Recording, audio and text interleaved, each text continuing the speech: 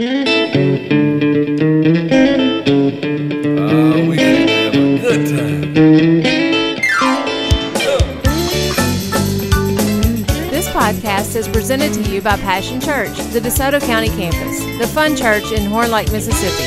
For more information, visit us at www.mypassion.church. Well, come on, help the people. Said I know you came to praise him. Well, we've been on a series called Under My Wing. Do you remember the first Under My Wing part 1? We talked about the Apostle Paul and what a busy man he was and how he could barely seem to fit anything in his schedule, but he made time for the young people. He brought up young men and trained them in the things and the ways of the Lord. He brought them under his wing. And so then we had the youth come in here that night and take communion with us. And then last week, it was part 2, and we talked about how Jesus loves the little children and how precious they are. And we brought the little children in here, and we had communion with them. We got the chance to meet with them. We got to get a chance to hear from them, both groups. And I hope it brought all of us closer together. I hope we get a better sense of that the church is not just in here, it's all back there. And we want to continue to do those kind of family building exercises because God loves the little children and he loves the teenagers too. So tonight we're just going to call it Under My Wing Part 3 because we're still talking about the things under our wings. When Jesus went into Jerusalem one time, I can see him on top of the hill going down into Jerusalem, and he looked over the city, and he says, "Oh, Jerusalem, Jerusalem, you that kill the prophets that I send, you that do all these things, you knuckleheads." I don't think knuckleheads was in the Bible, but it's my paraphrase. He said, "How often have I longed to gather you as a hen gathers her chicks?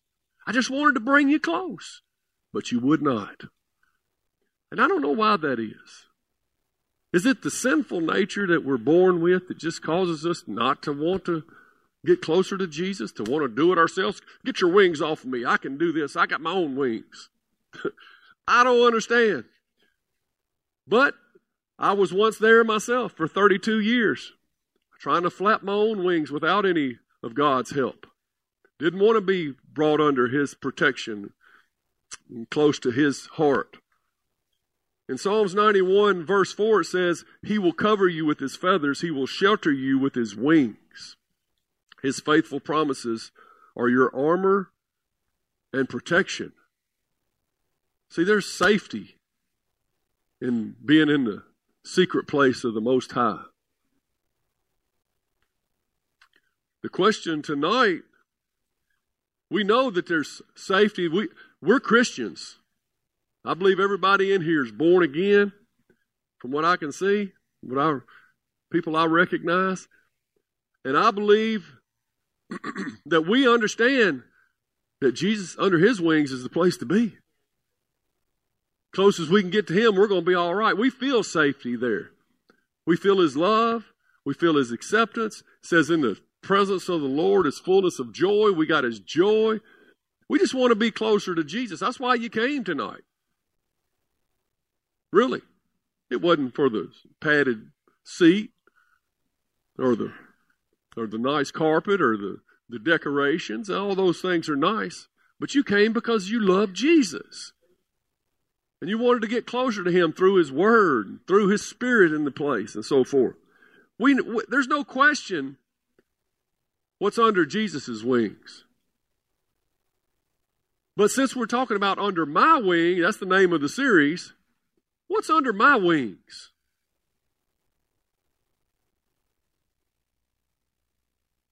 Is there shelter, armor, protection? Will anybody find any love underneath my wings? What kind of wings am I providing? Because all that we've been talking about is taking these young people under our wings, taking these little kids. But you said, Pastor, last week you said that I didn't have to have no qualifications. I can teach them all the things that I did wrong. That's true. I'm not saying that you can't start where you are. I highly encourage you not to wait till you get perfect.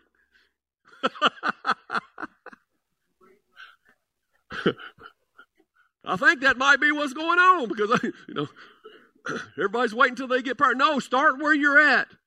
But that doesn't mean that we don't intend to grow and get better at what we do and make sure that our wings are more secure. So we have an obligation as Christians. What's under your hood? What's in your wallet?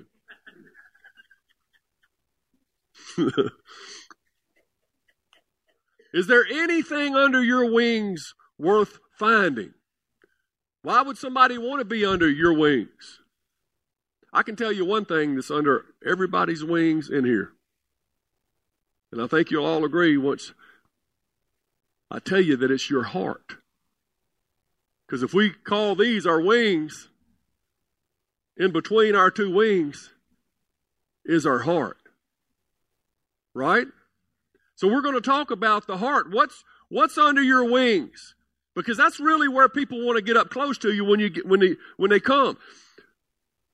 When I was, I don't know, right before I got saved, I think, as a young man, there was this young fella that lived on my cove. He was 11 or 12 years old, I guess. I was probably 29, 30, somewhere in that age range. And his name was Chuck. And Chuck lived with his grandparents a few houses down, and his mom was there. But he didn't have a dad in the house.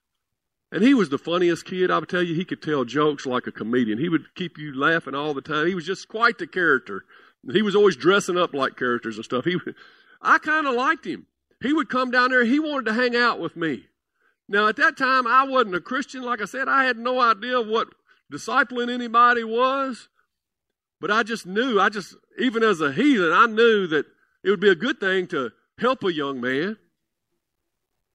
And so he obviously was looking for a father figure in his life, some male influence.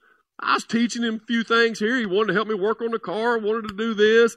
I was playing in the band. He actually used to go to our gigs, and he would do a comedy routine before we played. He was funny. I mean, he was a handful. And so I was doing some things right. I was spending time with the young man. But I didn't know what I was doing. And I thought he needed a little toughening up. Because, he was a little sissified, not having a man in the house. Grandma had too much influence in his life, his mom, I guess. And he seemed a little sissified to me. And so I was doing little things I could to toughen him up. One time we went fishing. And we had only been out there 4 or 5 hours, fishing. And, that seemed like an eternity to a 11-year-old. He's like, Can we go? Can we go? He's whining and stuff. I need to use the bathroom. He was trying to think of excuses. Take me over there to use the restroom. And it was a little bitty old island. So I'd had enough. I took my trolling motor and took him over there. So, all right, get out right there. And he got out on the island. And I backed up and took off. I went back to fishing. He's like, hey. Well, I had to toughen the young man up. In my mind, I thought I was doing a good thing. How many remembers the story I told 2 Wednesdays ago about me running to my dad's arms and he doing like that, and then he moved out of the way and I ran into the tree face first? What's the difference in what I did, leaving the poor guy out on the island, than what my dad did? I'm not happy about this story, but you can only give somebody what you know to give. I'm glad I've learned since then. We have an obligation to learn to be better caretakers of this younger generation, to be better disciple makers. Can I get an amen? I couldn't give Chuck what I didn't have, only what was in me. And what flows from our heart colors our world and our whole realm of influence. I didn't know Jesus. I was just teaching him worldly things, the things that I grew up and the things that I was learning. Heck, I didn't know much myself. Now, I've noticed that a lot of people don't know what's in their own heart. At that time, I didn't know what was in my own heart. I didn't examine myself. I didn't judge myself. These are things I learned later as a Christian, to start examining your heart and start working and cultivating a good heart. At the time, I didn't know, and a lot of people still don't know what's in their heart. Is your heart the same heart, for example, that you display here at church? Or is it the one that, you have when you're alone and you think nobody's watching? See, you can... How can we tell what's in our heart? The Bible gives us a few examples. That's right. Be careful. Your speech will betray you. What's coming out of your heart, or out of your mouth, is what's first coming out of your heart. Hit yourself with a hammer in the finger one time, and we'll see what's really in your heart. You sound all flowery at church, Luke 6:45, let's turn there. Because if we're not honest with ourselves, right? If we just believe our own rhetoric and our own spin, and we think we're that person at church, we go to church once a week, and we think, hey, or twice a week, and we think we're that person. But some of us live church on Sunday, and then we live secular the rest of the week. We compartmentalize our lives. And I don't think you got but one heart in there. I don't think you can split that thing like that. Luke 6:45 says, a good person produces good things. That's not complicated, is it? A good person produces good things from the treasury of a good heart. So you judge by your fruit. An evil person produces evil things from the treasury of an evil heart. And what you say flows from what's in your heart. So there you go. Your mouth will betray you. You know how you talk when you're not at church. Now, I'm not just saying cuss words or whatever, but you can be awful mean to your spouse sometimes. You can talk about people behind the back, creating strife, all kind of evil speech and communication, not just cuss words. I'm talking about, in fact, some of the rumors that we're spreading and things like that, just running people down, gossip, those things can be much more harmful than a cuss word every now and then. Another way you can tell what's in your heart is what you're spending your resources on. We all have resources, including time, money,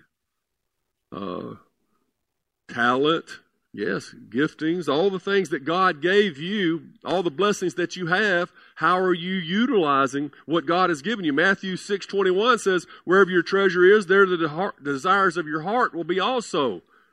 So you can tell where your heart is by where all your resources are. Like you guys, you're investing on a Wednesday night here. That means you're coming to church twice. That's demonstrating that your heart is for Jesus more than just a once a week kind of thing. Amen? Some of you was here last night for prayer. Then, like Anita was talking, where your resources? Are you scared to trust God with what He gave you? It's all God's, you realize. How silly is it for us to hold back what the one who gave us everything requests? I would much rather have my 90% and God's blessing than 100% out there on my own. I want to do what God says. So if you feel like, there's something more important than going to church, or something more important than spending time in prayer, you're not reading your Bible, you'd rather read a Harlequin romance novel or something, well, then you see where your heart is. I didn't say, I don't know what you read, but I'm just telling you what the Bible says. The Bible will thump this melon called our heart to see if it's ripe. The Bible will test you. In fact, in Hebrews chapter 4, verse 12 says, "For the word of God is alive and powerful. It's sharper than the sharpest two-edged sword, cutting between soul and spirit, between joint and marrow, and it exposes." Say exposes. This word of God exposes our innermost thoughts and desires. In other words, it lays your heart out for you to see where it is. Nothing in all creation is hidden from God anyway. Everything is naked and exposed before His eyes, and He's the one to whom we are all accountable. I guess we could have titled tonight's message is "Don't be trying to hide from God, play pretend, be a hypocrite." I didn't mean to get on all that, but it's really, if we would judge ourselves, we would not be judged. If we would be honest with ourselves about where our heart is. But anyway, I don't want to go that direction. I'm still talking about how we're developing a heart that will be something that our wings, that somebody will come into our wings, and that we can bring these young kids and these younger Christians into our lives and really be able to help. Let's compare our hearts to 9 things that I see about Jesus' heart. You ready? I know there's so many, our God is so multifaceted. I mean, there's so many traits, but I just picked 9 general ones, okay? And so these are things that we can look at and say, how are we doing? None of us are going to match up to Jesus' heart, okay? So take that pressure off. He sets the bar higher than we can attain, you know, but we're supposed to struggle with the difference between where we are and where we're going. And it's always our job to be coming higher. Number 1, Jesus has an obedient heart. You wouldn't think God would need that, would you? But He has an obedient heart. He says, "Look, I have come to do your will," He said to the Father in Hebrews 10:9. The Lord said, "Look, I've come to do your will. I've come to be obedient, Father." And then when He was in the garden, his brain says, "Father, if there be another way." Right? Because his brain knew what was about to happen. But his heart said, "But nevertheless, your will be done, Father. Don't even listen to what I got to say. I'm doing your will. I have come to do your will. My life is to do your will. I have meat that these people know not of. I am convinced that you don't have to convince me, Father. I am here to do thy will, O God." And he made up his mind. And that would be a good thing for us to learn, to go ahead and make up your mind that I'm going to do God's will.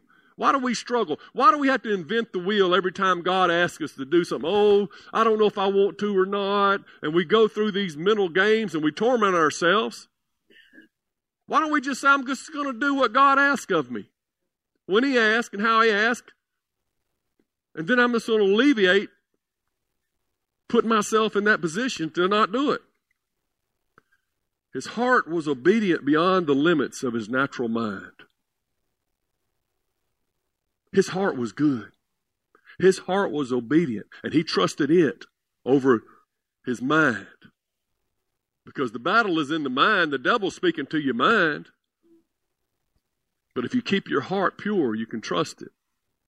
If you have the Holy Spirit down within you, and you're led by the Spirit of God. Somebody asked, what about you? Are you trying to see how far you can venture out from God's wings and not get in trouble? How close you can get to the edge of sin without falling in? Or you got a totally different outlook on life? No, I want to see how close I can get to Jesus. I want to really see, I want my prayer life to be on fire. I want to read the Word more. I want it to become alive to me. I want to be your wick, Lord, and you just light the fire. I want to burn for all the people to see. Lord, I just want you and more of you and more. Are you pressing in? Are you pushing away? Some of us go through these cycles in our life where we're close for a moment, but then the pull of this old flesh pulls us away and we hadn't made those firm decisions. Jesus had an obedient heart. Number two, Jesus' heart is fully committed to the Father. He had a committed heart. After all, he came down from heaven, didn't he? That was a big commitment. He became a human being. That's a big commitment. But he was not willing that any should be lost. He was all in to the bitter end and beyond. He was all in for us. He was willing to die for us. He was totally committed to you, each one of you. When he's committed, he's committed. And he's even now sitting at the right hand of the Father, ever living to make intercession for us, it says. Another place he says, I'm going to build a place for you, man. He's committed to you. That where I am, you can be also. He's totally committed. You don't have to worry about any commitment issues with Jesus. He's not going to change his mind about loving you. He loves you. He's committed to you. He's committed to the Father.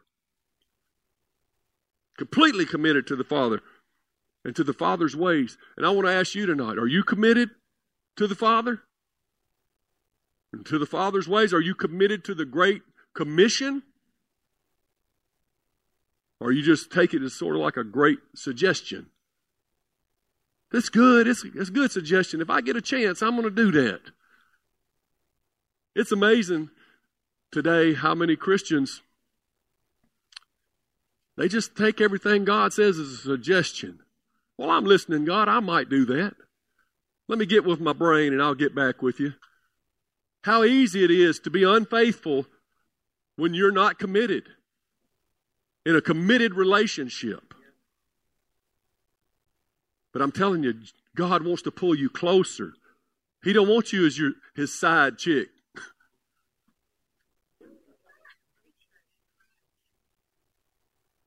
He wants all of you. He don't want some of you. He's not in it. He's not in it. Better quit there.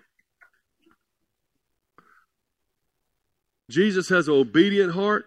He's fully committed to the Father. And Jesus has a humble heart.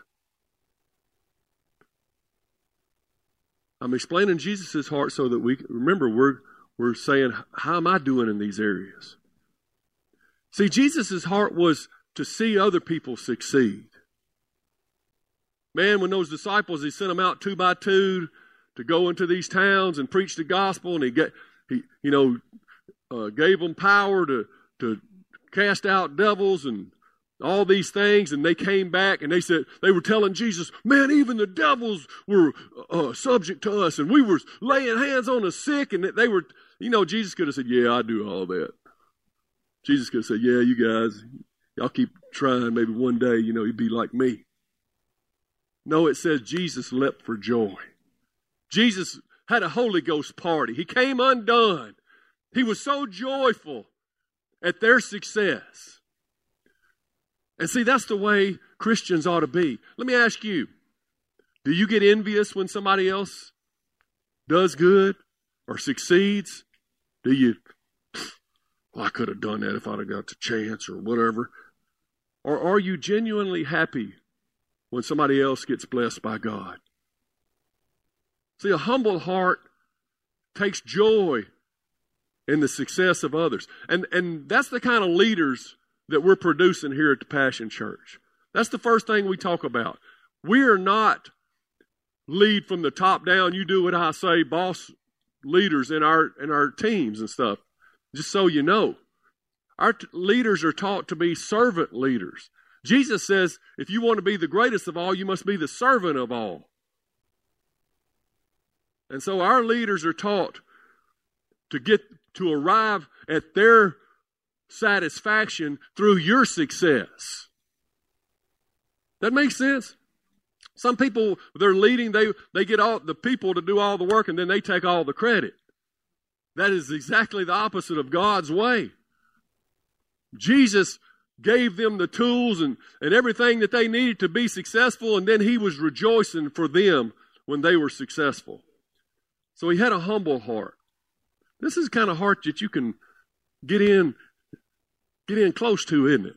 It's kind of drawing you when we think about Jesus for a moment. Jesus has a thankful heart. Thankful all the time. I thank you, Lord, that you always hear my prayers. I thank you, Jesus. Or he don't say, I thank you, Jesus. He says, I thank you, Father. I say, I thank you, Jesus. But he's always thanking the Father. You know that one time when he was sitting at the table and Mary came in with her alabaster box and broke it over Jesus and poured it on him and cried at his feet and all those things. Everybody in the room was thinking, this woman, she shouldn't be here. This woman, she wasted all this money on this perfume and just poured it all out at once. And they're all complaining. And Jesus said, man, y'all don't get it. He was thankful for what that woman did. He says, whenever they talk about this incident, may she always be remembered. He was grateful for things that other people want to complain about. And really, doesn't it say in 1 Thessalonians that we're supposed to give thanks in all things? Can you do that? Are you the kind of person that can be going through something horrible but still give God thanks in the situation? Not for the situation, but in the situation. Give thanks in all things. Do you have a thankful heart? People like to be around. These are the kind of people that you want to be around right here. If we would all guard our heart and move towards these lessons from Jesus' heart, man, these kids would be following us around. They would just sense something about you. So would the people at your work. So would your own grandchildren and children. Your spouse might even give you a big old fat kiss. What? Man, I ain't never had a baby. But I have had a couple kidney stones. And I don't know what you women are complaining about. Until you had a kidney stone, you come see me. No, I just But it wasn't long ago I had a kidney stone that was so bad, the pain was so bad, and I've had several of them, that I was on my knees and on my hands in my living room with that Whoppy Job coffee table I built out in the shed. And I was crawling around the table. But the only thing coming to my lips was, thank you, Jesus, thank you, Jesus, thank you, Jesus. I could not say anything but thank you, Jesus. You remember when I told you the story about me bouncing on that log and falling, landing on the stick, and then tumbling down the hill? And all I said was, thank you, Jesus, thank you, Jesus. I'm telling you, it just comes out. And out of the abundance of the heart, the mouth speaks. What comes out when you hit your finger with a hammer?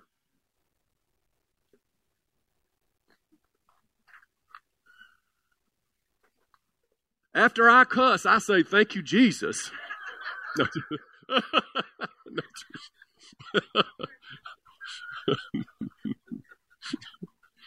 We got to be honest in church now. No, just,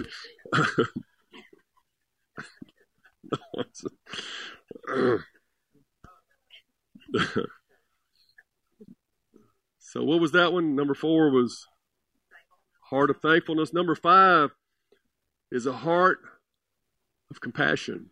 You knew that was coming, right? It's just amazing to me that his cousin, John the Baptist, they grew up together. John the Baptist was exactly about 6 months older than Jesus. His mom was pregnant at the same time as Jesus' mom, Mary. From every indication, I believe they knew each other well. And Jesus, man, he talked highly of John the Baptist. He says, born of a woman, there's never been a greater than John the Baptist. And he loved John the Baptist with all his heart. And he's out ministering, and he finds out that John the Baptist has been beheaded in prison. And I'm sure it was devastating. If you've ever had somebody really, really close to you, one of your best friends die, we all handle our grief differently, but the Bible says that Jesus went away. He went to go to an isolated place so he could be alone. And I'm sure he went to be with the Father. I'm sure he was going to pray. But this was in the midst of his biggest revivals time, where everywhere he was going, the people were following, and he looked up and the multitudes was following him to the place where he was going to be alone. And he said he turned and he looked and he saw the people, and he had compassion on them because they looked like sheep without a shepherd. And so instead of doing what he wanted, instead of saying, "Guys, can I have a minute?" Please, we'll get back together in the morning, making excuses. No. He had compassion on them, and he prayed for them, and he taught them, and he healed the sick, and he kept on loving them. You could not stop his heart of compassion. Like I've been saying many times, his own disciples were like, "Jesus, you got to eat, man. You're overdoing this thing." Do we ever see past our own pain? I mean, when we're hurting, when we're depressed, when we're feeling bad about life and everything, are we just so focused? See, that's why we get depressed, if you want to know the truth. Because we're self-imploding. It's self. Do we ever see past our own pain? Or do your feelings always trump everybody else's? Well, I know, but I got my own problems. I'm telling you, develop a heart of compassion, and then whatever you're going through, help somebody else in the midst of it, and you will find that your problems shrink. You will find that your heartache will subside, because it's more blessed to give than to receive. Number 6, Jesus has a forgiving heart.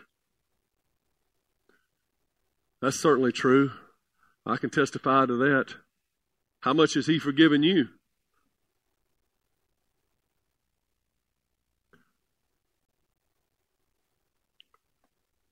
When he said from the cross, "Father, forgive them, for they know not what they do," enough said.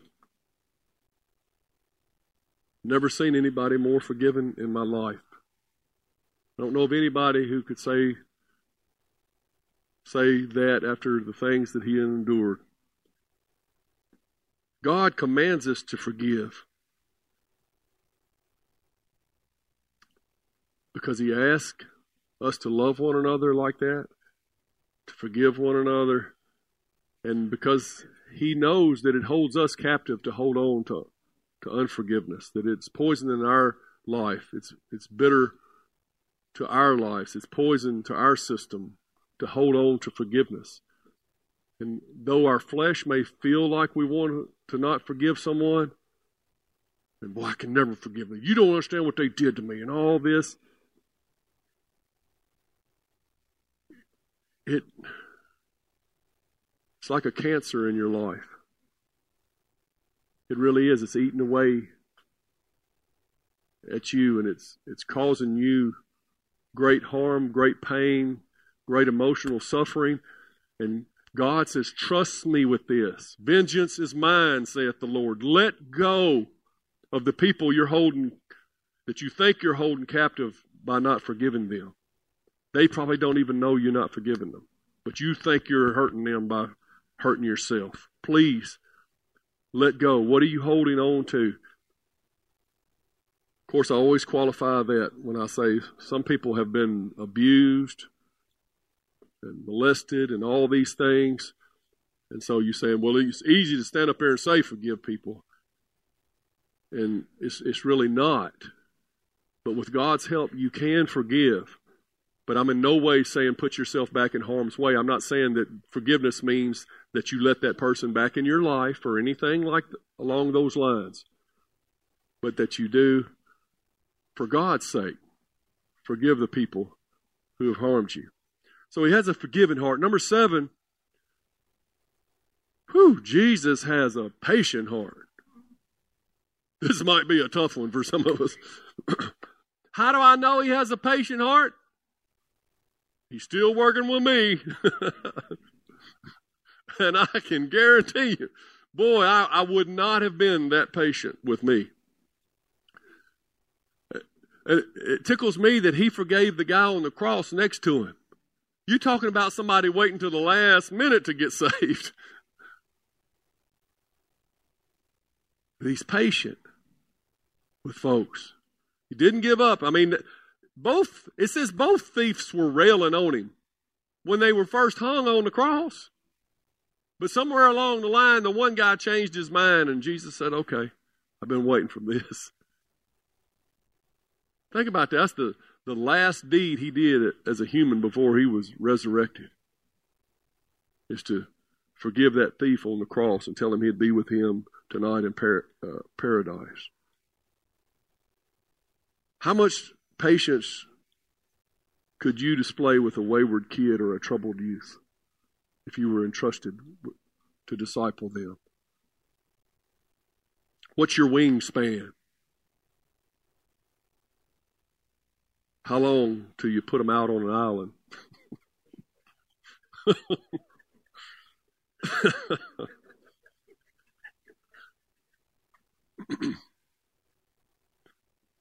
So that's one of the things we got to do. We got to grow a heart of patience.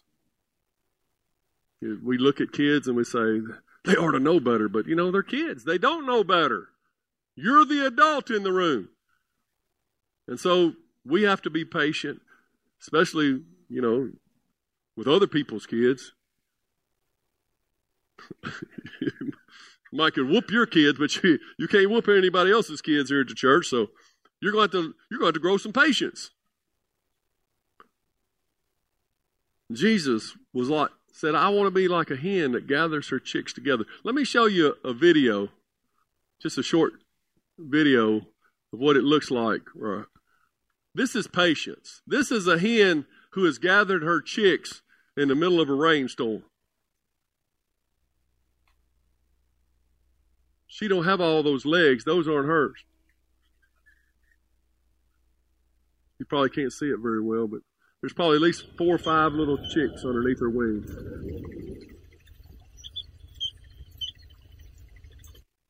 See, that's what God's heart in you will do. You can cut it back on. It'll allow you to endure the storm so that they can live in the calm. It'll allow you to take the hit.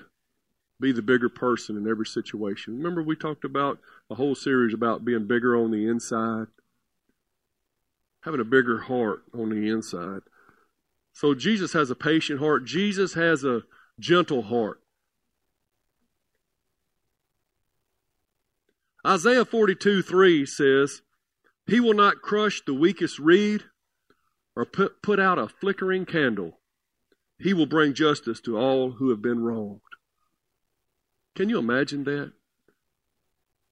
God, who flung the universe into existence with the words of his mouth, all powerful, will not put out a flickering candle. He's so gentle. The one who weighed out the seas, the raging seas, in the palm of his hand, who holds thunder in his back pocket, can throw lightning bolts with his fingers, who flung the stars into existence, all powerful, created the big bohemian beast of the world, the lions and the tigers, and all these things. But he's gentle at heart. He says, come unto me, all you that labor heavy laden, and I will give you rest. He says, because I'm lowly in heart and gentle. And he wants you to be able to trust him. And that's important for us when we begin to work with people in the church, that we are gentle with them. Some of us are okay with breaking people if it leads to us to get our way, We're not gentle.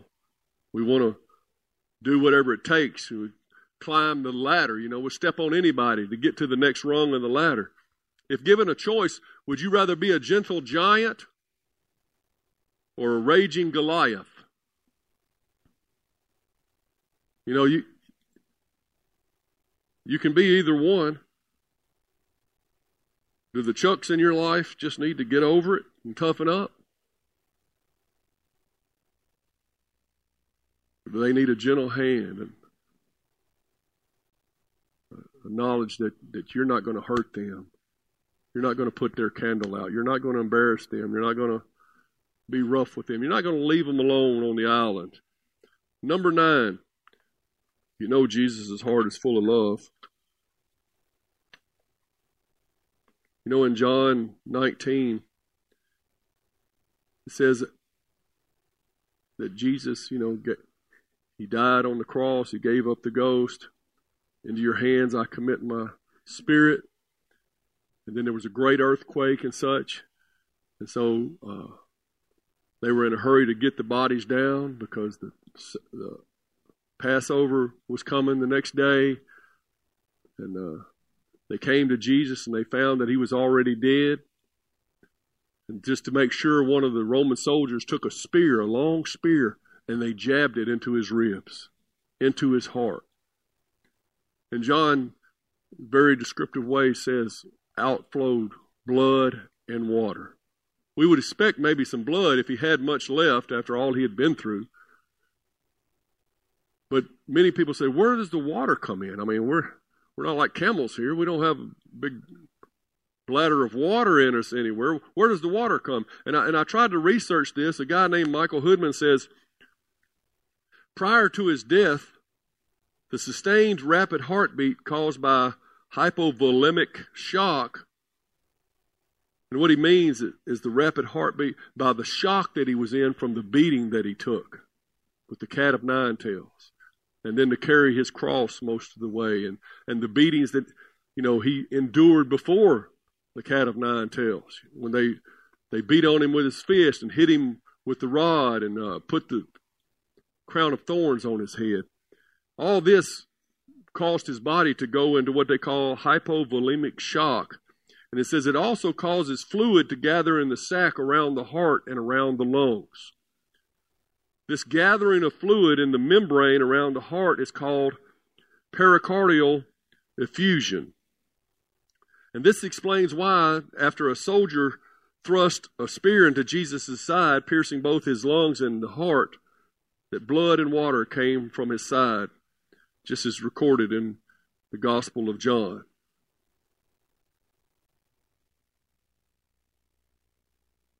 So he was in shock from the physical trauma that he endured, coupled with the emotional suffering that obviously came along with bearing the sins and the wrath of God for all the sins in the world on that cross, becoming sin for us.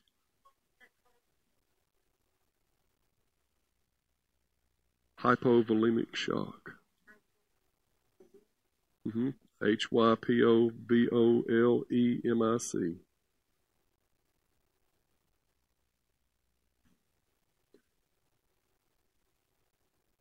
What it tells me, because he was dead before the Roman soldier thrust the spear into his side, but what it tells me is Jesus may have literally just died from a broken heart. The weight of our sin upon him and the separation from the Father and the traumatic experience that he had gone through physically, emotionally, may have just broken his heart. And when he said, Father, into your hands I commit my spirit, he just knew and he breathed his last. Do we even comprehend a heart with such love? Some people can't even receive a heart with such love, much less think about giving that kind of heart to someone else. Some of us are so, I don't know how you say it, it's so carnally driven that we can't even receive that love. And I think to some degree all of us are not receiving the fullness of his love because of our own inhibitions and our own self-doubt and our own ways that we see ourselves and our worth. And we're still judging things on what we think we're worth instead of what Jesus says we're worth.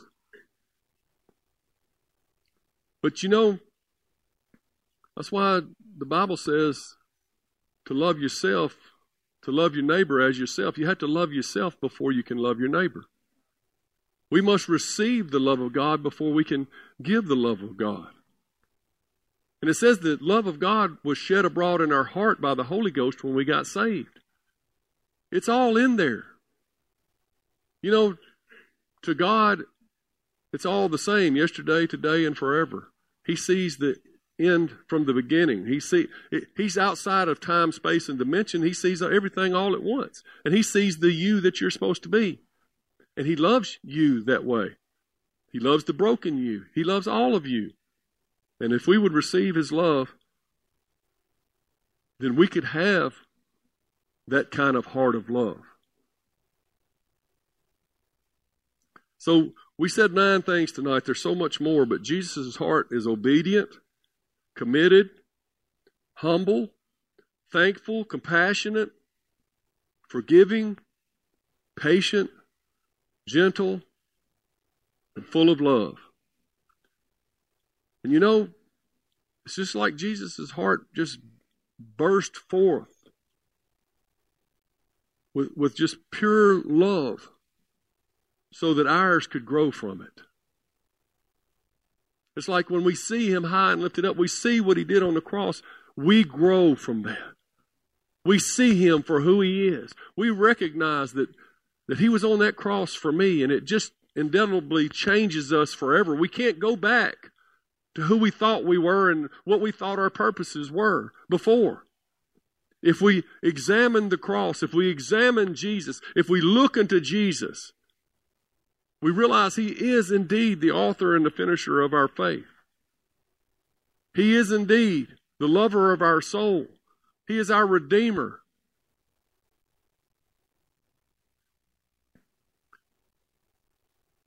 This Christmas, I want you to remember as we go forth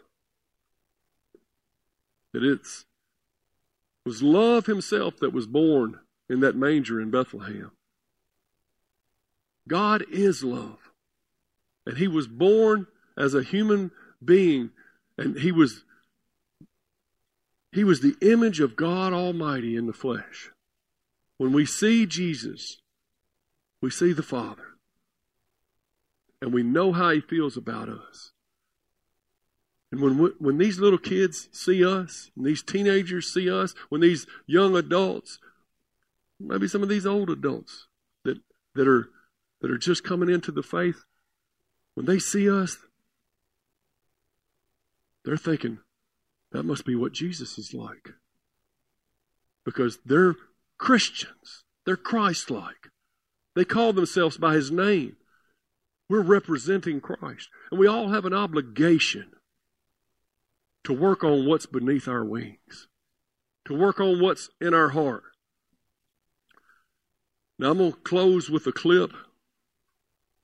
And really just because I have to get this clip in every year. It's my favorite Christmas clip. And I was thinking we got to be careful. Just thinking about Jesus' heart could cause our own heart to grow 3 sizes. Every Who down in Whoville, the tall and the small, was singing without any presents at all.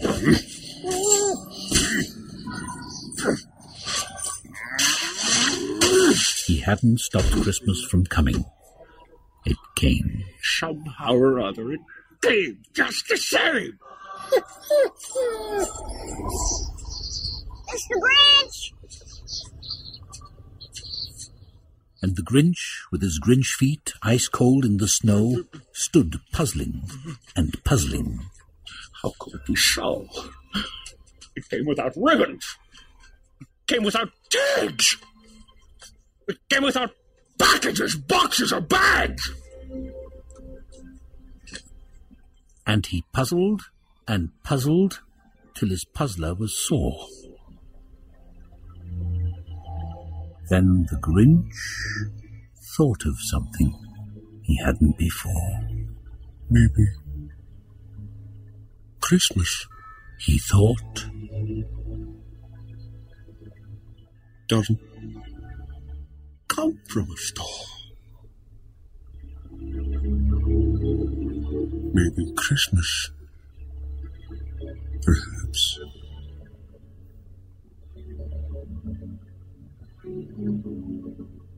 Means a little bit more.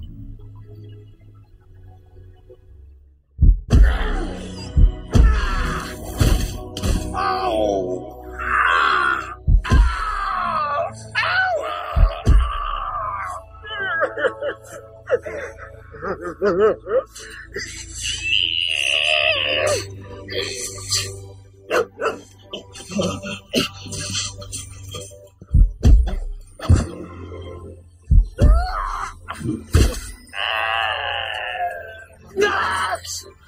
Help me! I'm feeling...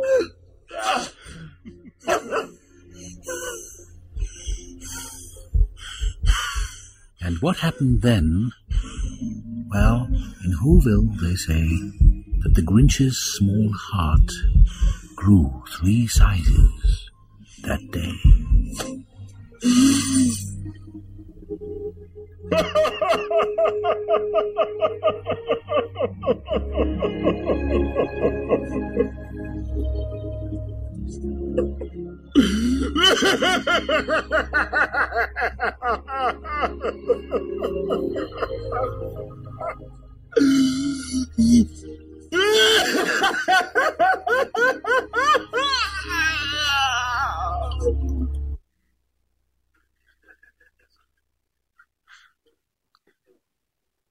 You know, we all need a good cry about what Jesus has done in our heart.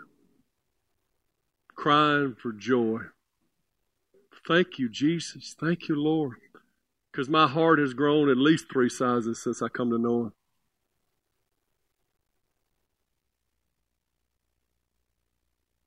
Let's just thank Him for a moment. Remember where you came from and where He's bringing you to and where you are now on this journey. Just thank Him for being patient, for His heart being compassionate towards you, for His heart being humble and gentle with us, for Him being obedient to die on your cross. All the things that His heart did for us. Let that heart grow in us. Thank you, Jesus. We just pray that your heart would grow in us and that we would be able to give it out. Thank you, Lord. Thank you, Lord. Well, anyway, the more we do with our heart, the more we have to give. And, you know, little Chuck, the funny thing is that he was a Christian. And he was 11 years old. And he was all the time trying to get me to go to church with him. And if I would say a cuss word or something, he would tell me, you shouldn't do that. Jesus doesn't want you to do that. He was witnessing to me. I thought I was training this boy. And you know, I think he had an impact on me because it wasn't long after that me and Angie started going to church and getting our life back right and decided to raise my daughter here in the church. And then before you know it, we all got saved. You just never know how things are going to work out. That little Chuck had a heart 3 times bigger than mine.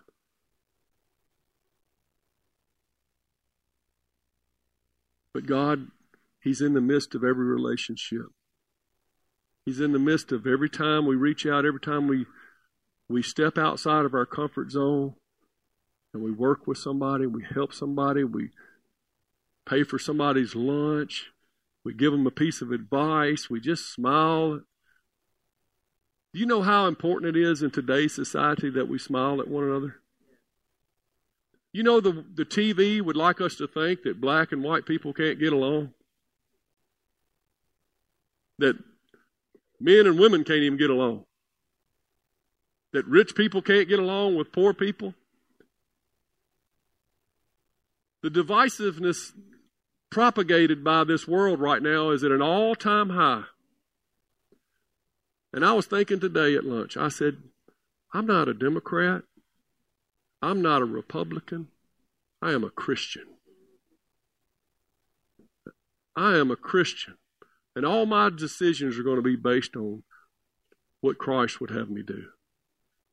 And it is so important when you go somewhere that you smile and you let people know I am not involved in all that pettiness. And I am not involved in the least bit in all that worldly mess going on. I love you. I love you. Your smile will tell somebody that you love them.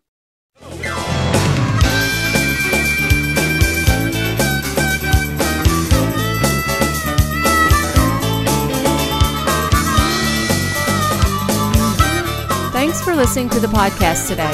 We hope you enjoyed it and that it inspires you to live out God's Word. For more information, visit us at www.mypassion.church.